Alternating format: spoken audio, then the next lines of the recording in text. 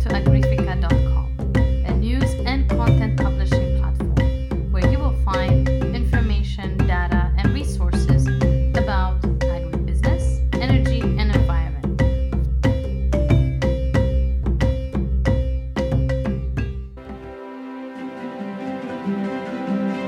Coffee has been valued since the beginning for its stimulant effect, but it is so much more than that. Welcome, Han and Vaishal. Nice meeting you, and thank you for accepting my interview today. We are going to be talking about your movie Caffeinated. So just before we get started, perhaps if you don't mind just introducing yourselves, it's better than instead of me introducing you, better be you yourself introducing yourself. So who wants to get started? Han, you go first. Okay. Well, my name is Han Nguyen. I am a documentary filmmaker here in Los Angeles. I've been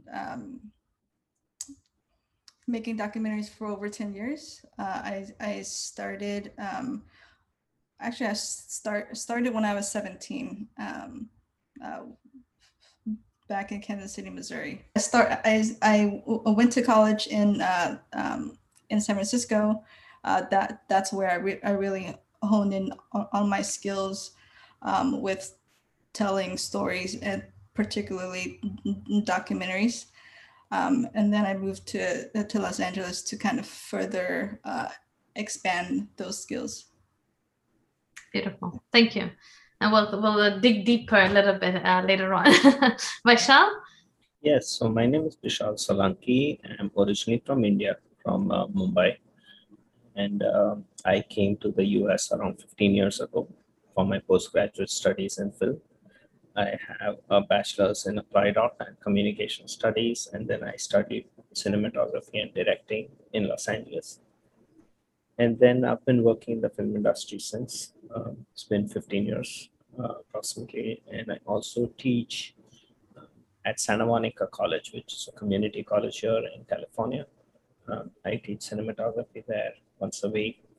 And both Han and I freelance a lot on different projects, documentaries or videos of films. We freelance here in Los Angeles. And yeah, we enjoy what we do, and Caffeinated was one such example. It was an exciting journey we took together. Wonderful, wonderful. Well, thank you for that. So in terms of Caffeinated, how long did it take you to make this film? It was approximately 5 years. And because it was a passion project, we just, I think at a time we barely knew each other, but this project and this experience really like sort of sealed our brotherhood in a way. Yeah, it took 5 years. We did it in our like any free time we had, any money we had, just kind of bootstrapped and we made it happen. It was my first featured documentary. I just went in and just kind of, it was pretty ambitious for. To add something, Vaishal? Yeah, I mean, it took 4 to 5 years, as Han said, and you know, we were also freelancing on other projects, doing day jobs at the same time. So we had to kind of work in chunks, and this is slightly before equipment became so cheap and everybody started filming. Nowadays, everybody has a fancy camera on Zoom. So this is slightly before that movement. So it was still more tough, and documentaries were also, they've been there for a long time. But nowadays, an audience watches way more documentaries than they used to watch 8 years ago, you know. So it was at a time when things still needed a slightly larger push than they do today. And so we worked with that, and then we worked with, we synchronized it also with some of the coffee seasons and harvest seasons. And then we went to those countries depending on, where we could maximize the filming opportunities at the right time. So Han mentioned that this was at the beginning of your friendship and brotherhood and so on. So how did you come about making this movie about coffee? So where was the idea? Were you in a coffee shop and saying, "Hey, I wonder where this cup of coffee came from"? How did it come about? My dad is a big coffee drinker. I mean, coffee and cigarettes is the only two things that he consumes on a daily basis. And so I grew up with that, but I could never really drink coffee at the time. It was too strong. Even when I started the idea of making this documentary, still I couldn't drink coffee. And so I think at some point I was just curious as to, why this sort of beverage, coffee brings a lot of people together. It bridges a lot of cultures, and every culture has a way of brewing coffee, this like sort of morning or night ritual. And so I was just fascinated with that, and it started a curiosity of where coffee came from. And so the first thing I did was apply to be a barista, because I figured, if I'm going to learn about coffee, I should be in coffee. And so I applied and worked for a few months at a local coffee shop here in Los Angeles. And from there, I really sort of fell in love with coffee. It was the first time I had coffee. It was nothing like I've ever tasted before. It wasn't bitter. It tasted of fruit, blueberries to be exact. And there was just so much nuances within coffee that you just wouldn't know from drinking coffee every day, right? And so that's how it started. And from there, I just kind of fell deeper and deeper into, figuring out what coffee is all about, where it came from, the processes, and along the way, those are from the movie, we sort of learned as we go, and it was just a beautiful experience for me personally. Wonderful. And how did you meet Vaishal and said, "Hey, let's make this documentary"? Or Vaishal, how did you meet Han and he said, "Let's go do the documentary"? Who met who, or to actually engage them? Well, it was very organic in that sense. What had happened was she showed me something she was shooting, and I saw it, and then she said I may make a documentary short about it, like a shorter version or something like that, because she was still playing with the idea of how to make it and in the fun of it, and that's when I was like, okay, like maybe we can team up and do something bigger on a larger scale and do a feature. I had worked on other features as a cinematographer before, over the years, and it had enough scope to think of it on a larger scale. So it just happened where she was already doing it as her idea, and then I was like, okay, let's make it more of a bigger project, and that's when we decided that this could be something like 80 minutes or 90 minutes into a bigger movie. Lovely. So you said it took you 4 to 5 years to make this documentary.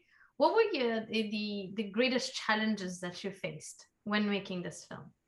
I think to tackle such a big project and such a broad topic, we just went in with kind of like the approach of let's cover everything. But in doing that, we learned so much, but we also have so much material and so many interviews that it was overwhelming to try and craft a story with what we learned and with what we filmed. And so the biggest challenge for me was to like figure out what story we want to tell, because there are so many so many great stories, but we can only fit into an 80-minute film. And so the biggest challenge was trying to find which moments, which story to highlight, and to make a cohesive story that can engage the audience. Beautiful. Vaishal, would you like to add?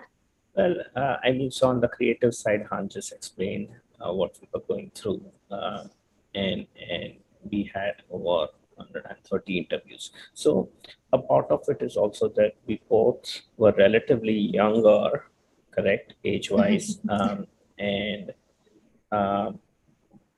documentary as a form was also something new to us back then. And now we've worked so much more in other projects with different films. So whenever you're jumping into a new medium, it needs time to, get introduced to it and how it talks to you as an artist. And apart from that, of course, the other challenges were obviously, in retrospect, 4 years is an average time for a documentary, or even in fact on time. It's not a very long time. But back then, financially, it was taking a toll on us to do these trips abroad and this and that. But at the same time, we were confident that we were getting really good footage, which kept us going.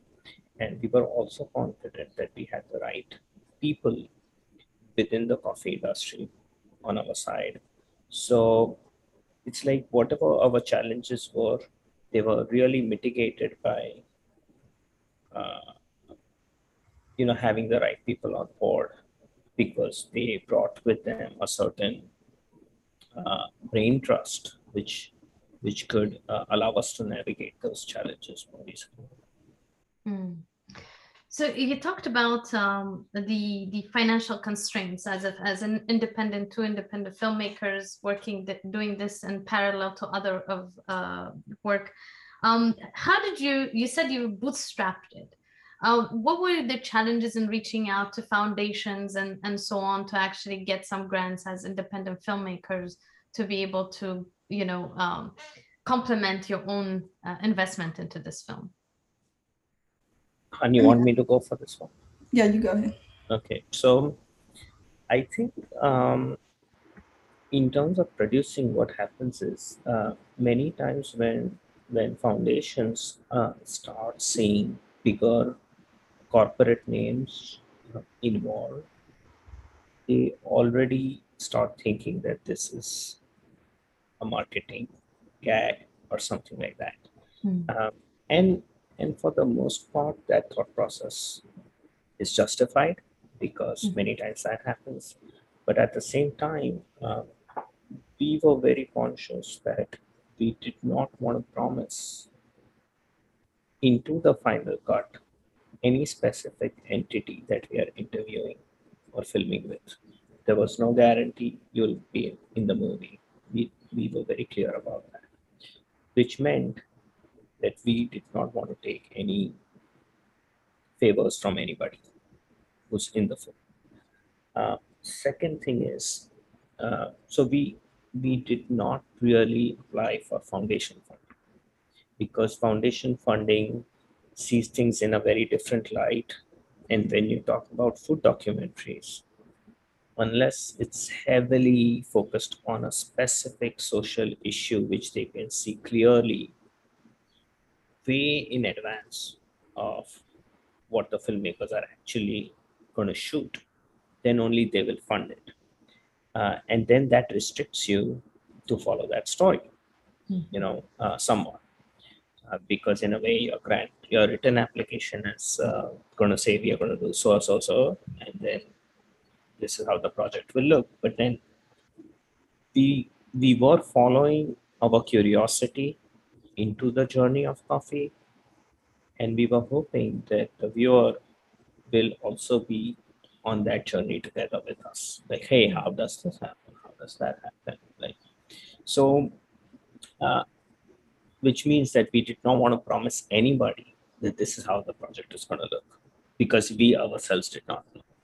Okay, and we wanted to leave it like that because it was more of a organic sculpting process of let's see how this shapes up as a story. So what we did was we used a lot of our personal funding from our day jobs and other film jobs.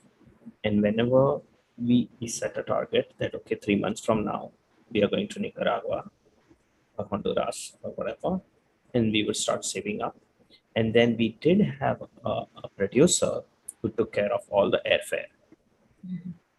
He's also a travel agent. Mm-hmm. So that took care of all our flights. And then when we went to those countries, we stayed with the farmers, because you're not going to climb down 5,000 feet just to sleep overnight. It's just so much. And it also brings in a certain intimacy in the way they interacted with us the next day, because we were their guests also.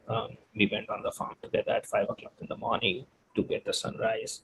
So it was all a family in the end.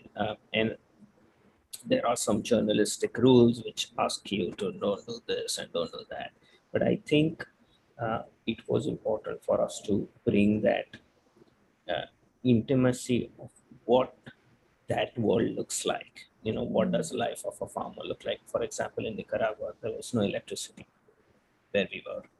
I mean, it was the first time we had to think like, okay, how many batteries do we have? Or are we going to finish this interview on time before this battery drains off? So coming back to funding, it was her money, my money. I had a couple of producer friends who put in some money. And then what we did was, once we were midway, we showed a work sample to some other people who wanted to donate to the project. Because by then the suspense was gone. Like, how is this project going to look?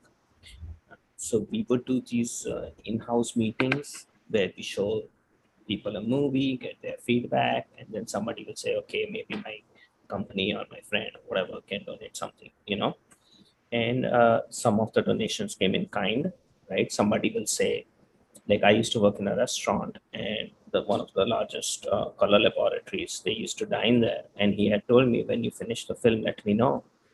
I'll help you out. And it's the largest post-production facility in the country, in the US, and one of the largest in the world. And once we finished, I got back to him. I said that I've stopped working at the restaurant, but here is the film. We need your services. And he helped us out.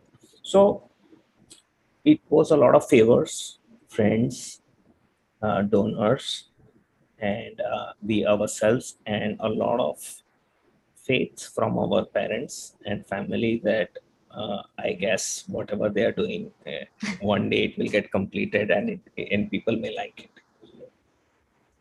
Lovely. Han, would you like to add?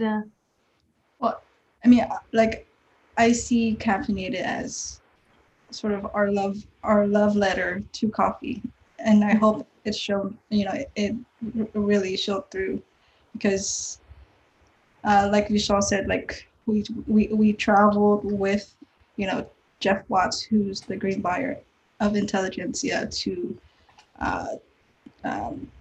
Guatemala. We stayed at the farmers, with the farmers and their family, and so that, like, that kind of experience and just like deep diving into not only coffee, but how the farmers live their, coffee is their way of life.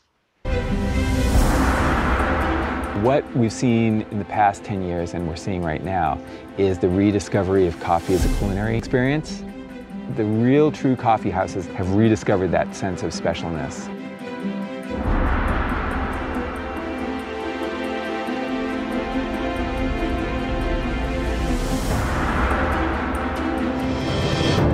Coffee uniformly comes, it seems, from truly beautiful places.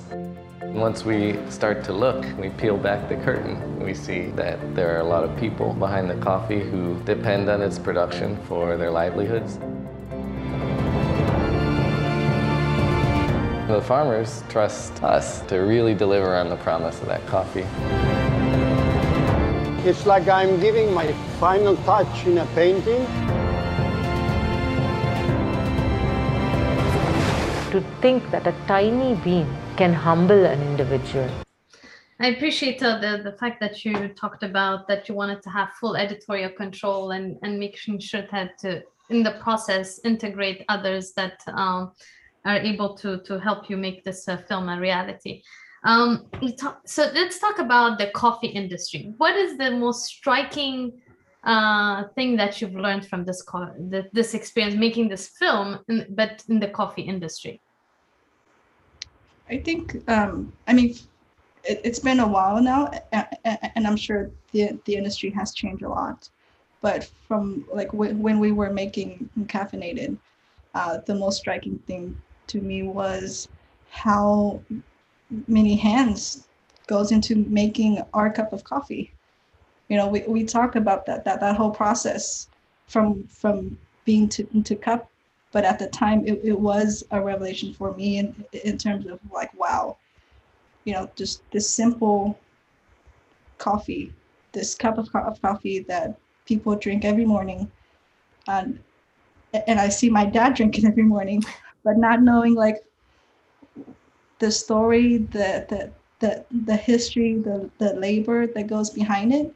That was really like eye-opening to me, and it from that experience it kind of changed the way I look at food, the way I look at crafts, the way I look at everything. Looking at the time at which we filmed it, this is like 2012, 2011, somewhere around there.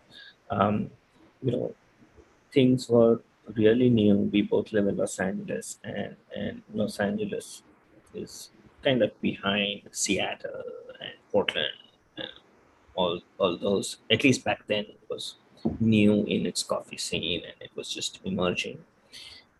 So we were able to kind of see things more objectively because everything was coming at us in a fresh way, right? Mm-hmm. And we were traveling to those cities also, shooting, and then coming back to our own city. We were able to see it as a third party, right? What struck me the most was overall the excitement of, this is a very, it's like American entrepreneurship meets a beverage, mm-hmm. and meets a community which will want that beverage. So I think it was just this intersection of, yes, let's open a coffee shop. I think this is a cool idea. And this coffee tastes great. I'm going to get that one. I like this Brazilian one. So it was just this entire flux of energy, and where you felt that you were in the middle of something interesting, very interesting, because what I do like about America is the infinite possibilities.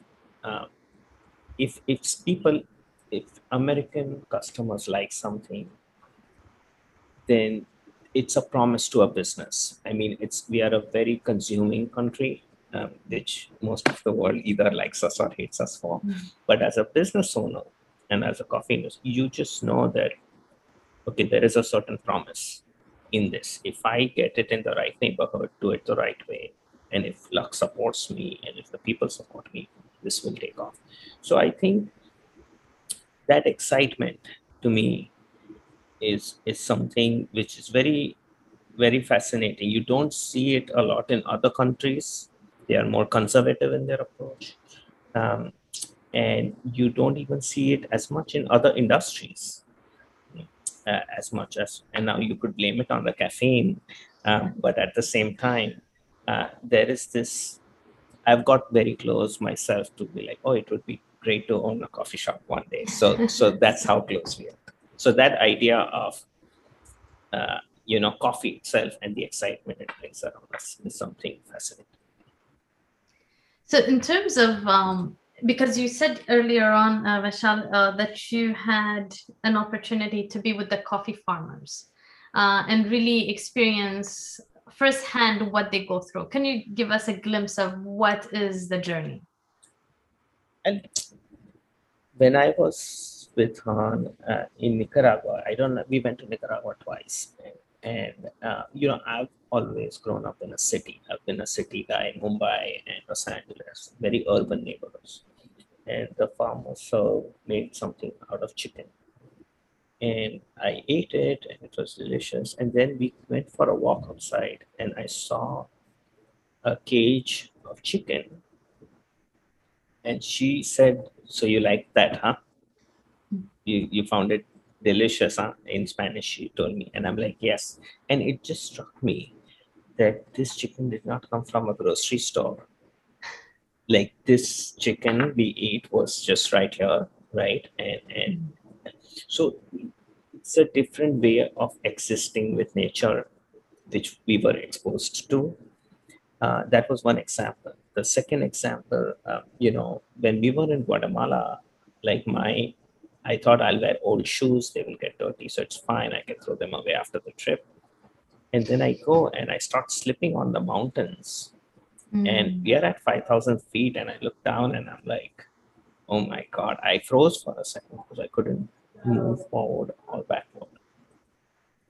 And it just showed us what life was for them on a daily basis, So those were some of those introductions that, okay, welcome to life outside of your own city, and this is how the world works. And I've seen and been exposed to that in India also to a degree.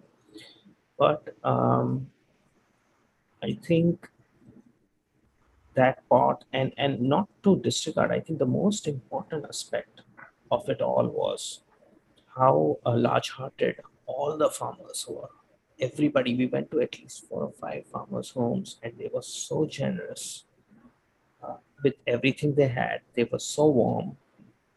And even with the most minimal of resources, some of them were,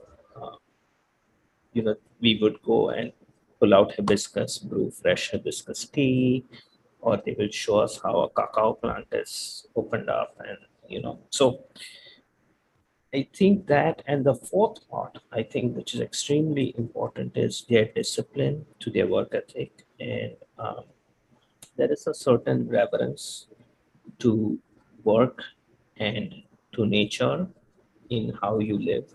You recycle everything. Everything just has a natural flow of moving around. You grow things, you put the fertilizer, you get lunch at a certain time. That discipline and the work ethic. And there were just too many things we could learn from them, because life moves at a different pace there, and it forces you to be very attuned to how nature works, because you're on a farm, you're not in an office in a cubicle. So for me, those were some of the things that struck out: their work ethic, their warmth, and their closeness and proximity to nature. Yeah, and I mean, in the film, we showed the process as a montage, but when we were there, I mean, each bag of green coffee weighs a ton, and they had to, put it on their back, climb up, 1,000-2,000 feet, or climb down, and it's just up and down like that, and and they pick their coffees by hand, and these coffees grow at, it has to be grown at certain elevation. And so, you know, going through those hills, and it's a very dangerous job as well. Mm-hmm. And so to just witness that is, you know, it makes you think, like it makes me think of how I'm consuming things, and how I'm living my life. And, you know, it's just, we live in access, you know. and so to be there and to witness, you know, the lack of electricity, or the lack of certain equipment to make their life easier, but what they had in abundance was just a joy and a pride, a sense of pride for their work. And so that was really, it was very touching to witness that, and to, you know, take away some of that, and bring it back to my personal life as well. Wonderful, wonderful. I know you interviewed the baristas as well, and I know you, Han, had tried to be a barista as well, or have been a barista. So give us a glimpse of why the baristas, why the end. You know, you went from the farmer, and now you also showed the end result. Can you just share with us about that? Yeah, I think, I mean, there's like, because there's so much care and work that goes into growing coffee and roasting. You know, the last step is the barista presenting the coffee to you, right? And so, I mean, baristas get a lot of bad rep for, you know, it's just they care, right? They care about the coffee, and they care about how, you know, about presenting that coffee of the day to you in the best way. And I was barely a barista. I was still like trying to learn just how to make coffee, with, like, you know, with going in the morning, dialing in the coffee, knowing what, like, the coffee changes throughout the day and throughout the week, and so dialing it in, you know, trying to find the best technique or the best way to present that coffee to the customer that day. You know, I can, like, I took a lot of pride in that, and I know a lot of the baristas do too. And it's just, yeah, it's just that, you know, that final step where you want to honor the process that's been, you know, that what it took to get here. So that final step to the consumer has to be with the utmost respect. And Vaishal? No, I think so.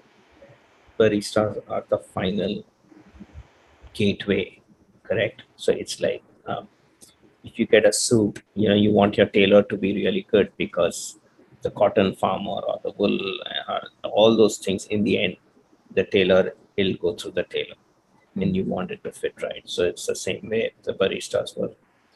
They could either enhance things or ruin things, and they were a very crucial part. It's like the finish line, you know, to your cup of coffee. So we focused on them as well for that reason. You mentioned it as well earlier on, in terms of people are opening coffee shop, the entrepreneurship of coffee business, and so on and so forth. But and you've interviewed some of the baristas as well, right? What have you learned about the baristas you've interviewed, and what have you also learned in terms of the coffee shop industry? Is that for me, the question? For both of you. Well, I think, so let me give you one example. This is something that happened today. So many times, if you don't live with a family, like my roommates were asleep, and I went to the coffee shop this morning, and there was a new employee. She took down my order as a double espresso instead of a macchiato, and the barista knows me, and They're like, why is he getting double espresso today instead of with some milk? So when I saw, and she was a new employee on the cashier. So when I saw there's no milk in it. I needed some milk. So she's like, we both had this thing where, wait, did you order this? And I'm like, is this my order? And then we realized there was a mistake by the new employee. She's like, don't worry, I'll just make you a new one because this won't taste good if I just use the old espresso. And I knew I had to come to this call. At the same time, I was very happy about her care to do it right. And they had a big line. She still did it. And it goes to say that sometimes baristas are the first people you're going to meet in the morning. And at least for me, a lot depends on my first couple of interactions in the day. I mean, I have a pretty wide latitude for social acceptance, but at the same time, it's always good to get a good start to your day. And I think baristas can play a very crucial role in that. So that kind of focuses on the social aspect. Another thing is, if you are asking the question in a larger way as to what was one thing you saw in common, I think at heart, a lot of them were social people. They liked, if they had the opportunity, they would strike a good conversation with people. And it kind of, it's that glue which coffee also has as a social lubricant. And when baristas have it, it kind of just brings everything together. So that was something I felt which was common, where that social aspect in general was something common. And then excitement about coffee. Most of them are really excited about what they do, and they do it in a very dignified way. So that was something else which we saw as a recurring pattern, because we interviewed some of the best coffee shops. So just to get hired and to stay employed by the owners of these coffee shops means you at least made it that far, correct? So you must be doing most things right. And that's where we found this curiosity about coffee and excitement, and then the social aspect. Those three were something we saw as a recurring theme within baristas. Hunt, would you like to add to that? I agree with Vishal. It's I think I didn't. It was surprising to see how genuinely excited the baristas are about coffee, and that feeling and that excitement, it is infectious. And so wherever we went, it was just like that, instant welcoming of with us into their coffee shops, or and like preparing what they thought was the best coffee method for that coffee that was brought in. This is something that, in terms of Starbucks, the big corporations and so on, what, if you, even from your personal experience and especially making this documentary, what is the clear distinction that you saw between a brand such as the Starbucks industry coffee versus the smaller, artisanal type of coffee shops? Smaller coffee shops obviously have more intimacy, right? You're not going to have the same lines. Generally, there were a couple of coffee shops like Vivace in Seattle, crazy lines, Intelligentsia in Los Angeles, and again, a very busy coffee shop. So in terms of a coffee shop structure, there is a certain calm. You feel you are in a smaller place, something more intimate. Customers are here to stay, and the pacing is different, and the coffee, which I won't. There was just more experimentation going on within the coffee because they were not duty bound to maintain consistency over a larger franchisee model. They had to only think for one store or three stores at the most. They did not have to think, how is my coffee going to taste in Los Angeles and New York at the same time, correct? Mm. So that obviously,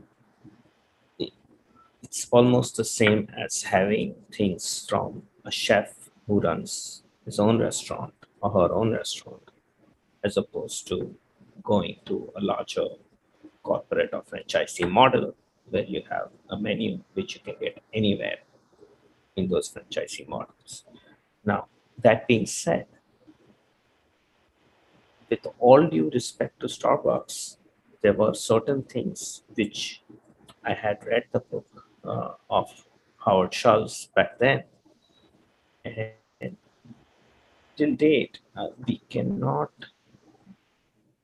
whereas there are some parts where people feel like, okay, sometimes the tables may take longer to clean or whatever. But somehow they have been able to create a business which has stood the test of time and is thriving.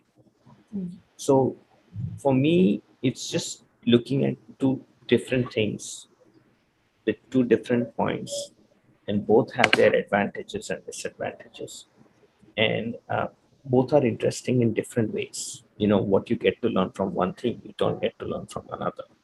So I am fascinated by the independent coffee shops, but then there are parts and attributes I also like of chains where I don't want suspense. If I'm in a new neighborhood, let's say shooting, filming somewhere in the middle of Philadelphia, I'd rather know what to expect from that coffee shop, right? If I'm going to be there only for a day or two, because that coffee for that day is very important to me.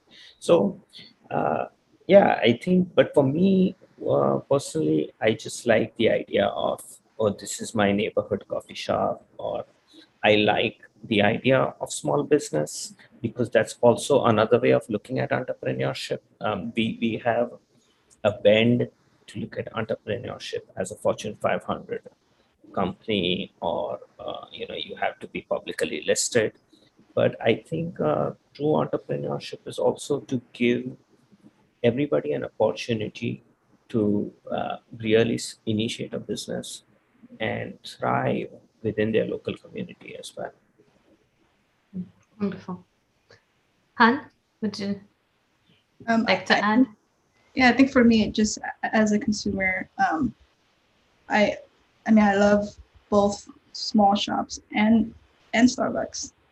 I think it's whatever is available to me at the time at that location. I mean, for me, I will always choose local coffee shops first, but there are times where I'm on I-5 driving and Starbucks is it's everywhere, and it's consistent, and it's you just know what you're getting, right? Mm-hmm. And so there's no suspense in that. If I want just a regular latte, knowing exactly what I want, there's Starbucks. There's always Starbucks. Mm-hmm. But I get excited when there's a new cafe that pops up, or new coffees, to try out.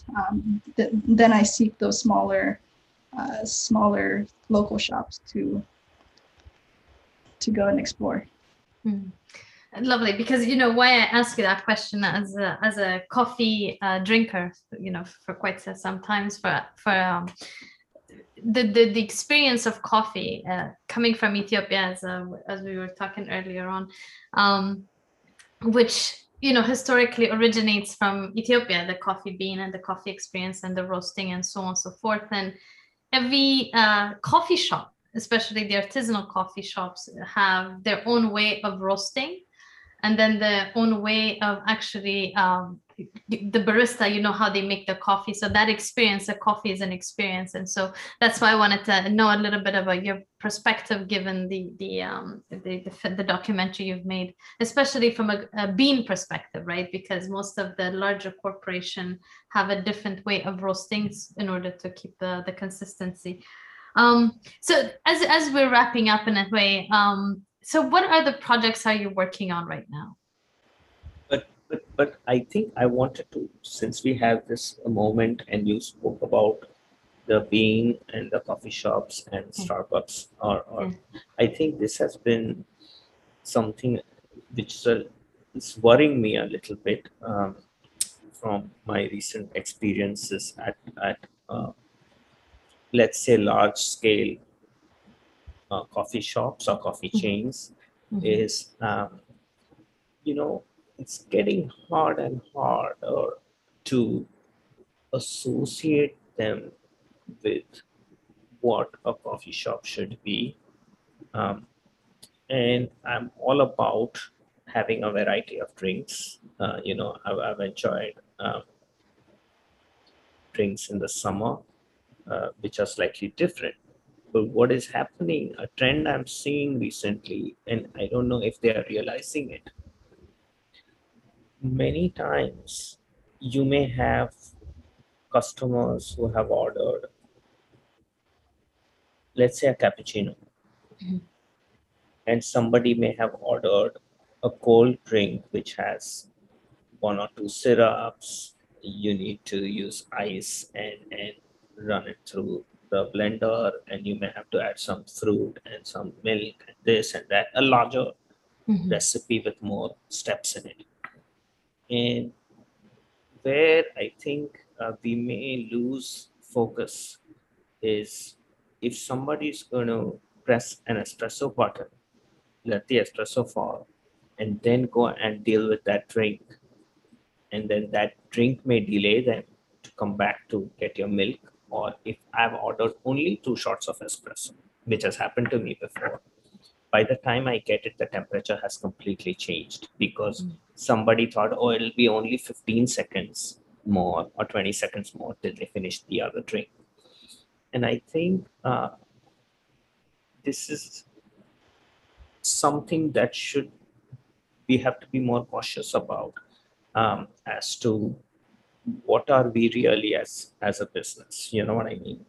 Because if you start losing customers who came there for coffee, right? Because now you've added a huge menu of drinks you want to offer, and your baristas are overwhelmed, no matter how well you have condensed the recipe to shorten the preparation cycle. You are still risking a lot people who are actually there for a genuinely well-made cup of coffee, because then it's being compromised by adding a lot of burden on the barista to do miscellaneous things. And now they have this app where if you order it on the app, your drink is already ready. And you will see it when you are the only person in line, but then there are 3 other coffees being made because somebody has placed the order on the app. And that gets priority for whatever reason. And it kind of, repels you from the coffee shop experience, right? Because you're just there standing for 10 minutes and these drinks which don't look like coffee to the eye are being made. And then you're waiting. And many times the coffee shop doesn't even smell like a coffee shop. So those are just some things I feel whoever's listening to this, I'm hoping that as a customer, you'll think it more from the customer point of view as to how things are shifting, into a juice slash milkshake environment. Yeah, absolutely. Café, y más café. One of the most important things is the love for this land. Every time I make coffee, I feel at peace. This is like going to your grandma's house, full of love. They say that coffee gets in your blood, and once you're in coffee, you can't leave. It's just that inspiring.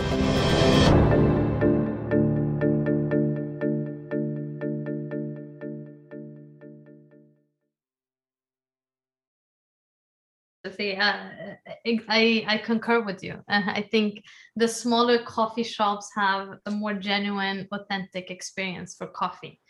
Right. So yes, definitely. And thank you for making that point. So going back to that question of where do you go from here? And I know it's been you made the movie in 2015. Can you give us a little bit of what projects have you been working on, and what projects are you working on, especially post-COVID, and so on? I've been working on a few different things, but the documentary that I'm working on now is about a Hungarian cellist and composer who perished during World War II, and that project has been ongoing for 4 years. So hopefully it will come out right on time this year. Excellent. And why a Hungarian celloist, you said? Yeah. I was filming. I came upon his music filming a case study on this musician, Paul Hellman, and I sort of fell in love with his music. There was something about his music that was familiar to me, and it brought up a lot of memories of my two uncles who had passed away, who was also musicians, and so I just thought, if this music could move me this much, there must be a great story behind it, and so. Going in blindly again, I just kind of reach out to this musician's family to make a short documentary. It's turning into a feature 4 years later, because there's just so much to explore and so much to uncover, and this effort to revive and recover his music is just something I'm passionate about. And so that's something that I've been working on. I'm also I've been itching to make another coffee film, but I just don't know what it's going to be about yet. So that's hopefully that's in the near horizon. Tell them about Recovered Voices also. Yes, yeah. So this part of the documentary is from a program called Recovered Voices at the Colburn School here in Los Angeles, and their effort is to, highlight and play music by composers who, were suppressed and died during World War II because they were Jews. Mm. And so that's where I started. That's where I started exploring Paul Herman's work. But there's a wide sort of list of music and composers during that time that the public don't know about and never heard of, but given better circumstances, their names and their music would have been in our history now, as one of the greats, right? Wonderful. Thank you. Yes, so for me, I've been working on a couple of criminal justice films related to women's prisons in California. One is an investigative one. The second one is more like a memoir almost, but animated for a woman who served a life sentence. So, but it also looks, one of them looks at it as a lens through of mass incarceration and race and the exploitation and the war on drugs. The second one is more about institutional negligence and indifference towards inmates. And so those are two things which are again on the slow, larger in production horizon. And then I do cinematography for, I teach, as I said, so we do 2 films per year at the college. We shoot them, those are fiction films. So we've had the last 2 years, both our films at the Cannes Film Festival. One of them was about the Armenian genocide based on a true story.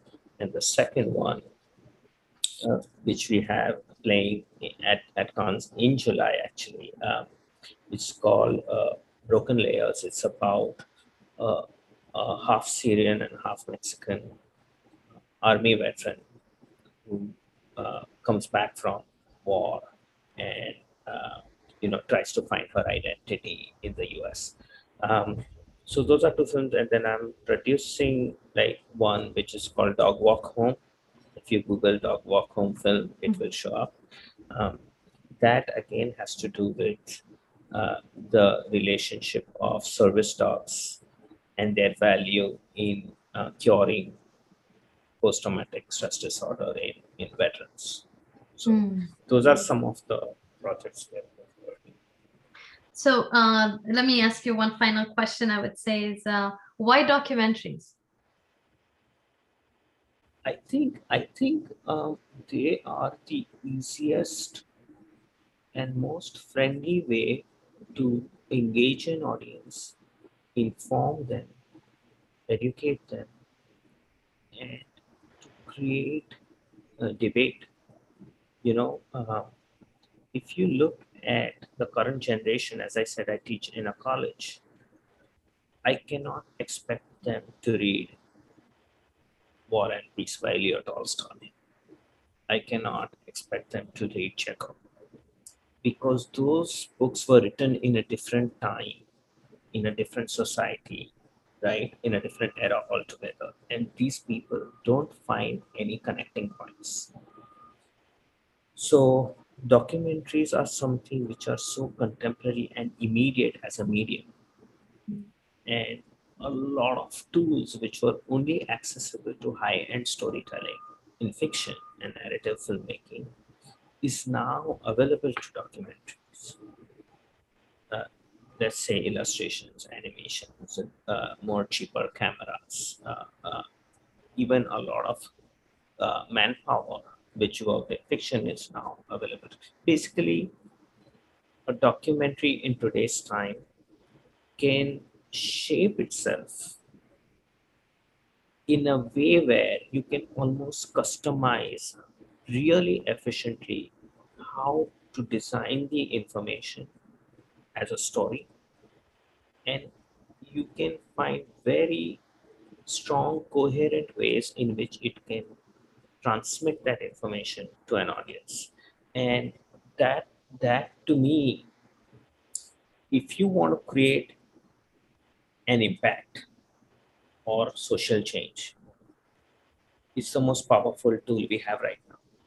I mean, if you look at the last 5 years, look what podcasts have done.